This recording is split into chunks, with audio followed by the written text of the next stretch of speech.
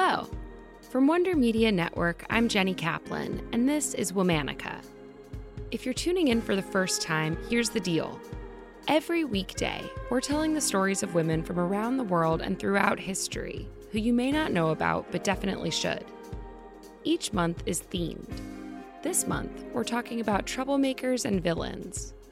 We're covering stories from across the spectrum, from women who made good trouble, to women who thrived in illicit industries, to villains in the truest sense of the word. All of the women we're covering had a major impact on the societies in which they lived. Women, like men, have played good and bad roles in human history. To gloss over women who we may find less than inspiring is to accept a diminished and inaccurate place in the historical record. Today's episode is about a real villain. If you're listening with young children, you may want to sit this one out. Today we're diving into the dark story of a woman who became one of Italy's first serial killers. Nicknamed the soap maker of Correggio, she committed shocking acts of violence and depravity. As a result, her trial in 1946 gripped the country. Let's talk about Leonarda Cianciulli. Leonarda was born in 1893 or 1894. Sources disagree. She grew up in the southern Italian town of Montella. Leonarda had an unhappy childhood. In a memoir she wrote from prison later in life, she described herself as a child as frail and weak.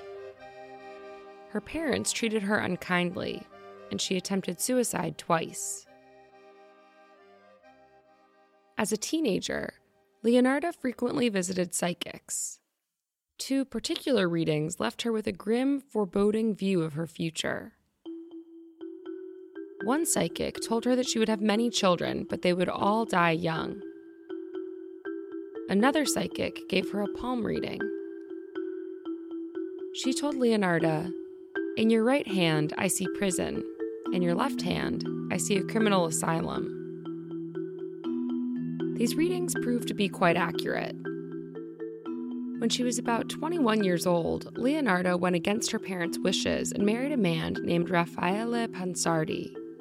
She believed that her mother cursed their union. Then came the first fulfillment of the psychic's predictions. Over the course of her life, Leonarda was pregnant 17 times. She had 3 miscarriages, and 10 of her children died young. Such an experience would have caused much grief and anxiety. And for Leonarda, that manifested in particular ways. Perhaps fearful of the psychic's prophecy, Leonarda became incredibly protective of the 4 children who remained. She became paranoid and increasingly superstitious. In 1930, an earthquake hit Lacedonia, where Leonarda and her family were living. Lacedonia was the epicenter, and the disaster killed more than 1,000 people and destroyed more than 30 buildings. Leonarda's home was one of them. After the earthquake, Leonarda and her family moved to a northern Italian town called Correggio, where she would go on to run a shop. She was popular around town, and Leonarda's neighbors saw her as a devoted mother. Leonarda was also a local matchmaker and fortune teller, and the townspeople sought out her skills. In 1939, as World War II was just beginning in Europe, Leonarda heard that Giuseppe, her oldest son, was drafted into the army. This led to the fulfillment of the second psychic vision. By some accounts, Leonarda decided that in order to protect her favorite son, she needed to make human sacrifices.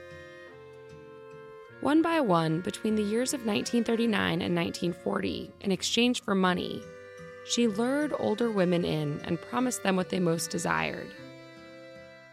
The first was Faustina Setti.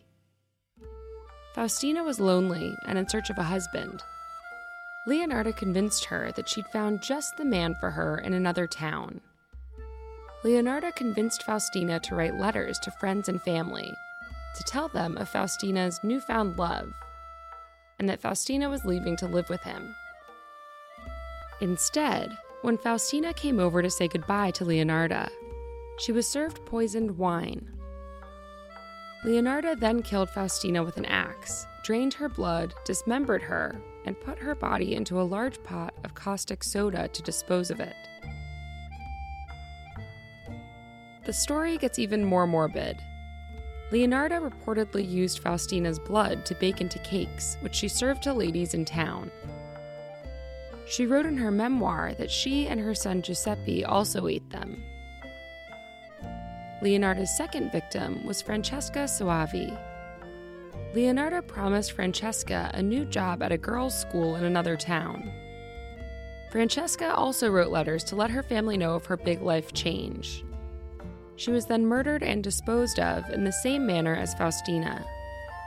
Finally, Virginia Cacioppo, a former opera singer. Leonarda also tricked her into believing she'd found her a new job outside of Correggio. But Virginia met the same fate as the other two victims. This time, Leonarda used the caustic soda and lime to render Virginia's body into soap and candles as well. Virginia's sister-in-law began to worry and alerted the police. Virginia was last seen walking into Leonarda's house, so the police initially suspected Giuseppe. But upon questioning, Leonarda immediately confessed to the murders, protective of her son even then. Leonarda's trial was a national sensation. People were not only shocked by her crimes, but also by the fact that someone of her gender was capable of committing such atrocities. In 1946, Leonarda was convicted and sentenced to 30 years in prison and 3 years in a criminal asylum.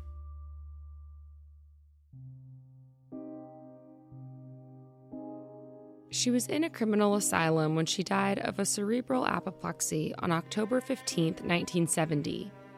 She was 79 years old.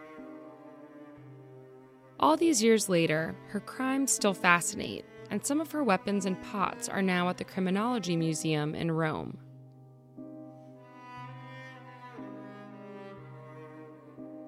All month, we're talking about complex women who were villains and troublemakers in their own times.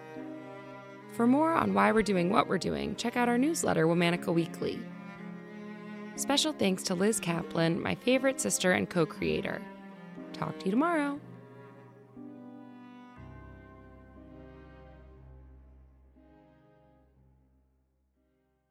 Poetry has the power to connect our inner universe and the outer world. In just one turn of phrase, poetry can anchor us or shift a moment, a day, even a whole life. Join me, Ada Limon, on The Slowdown for a poem and a moment of reflection in one short episode every weekday. Listen to The Slowdown wherever you get your podcasts.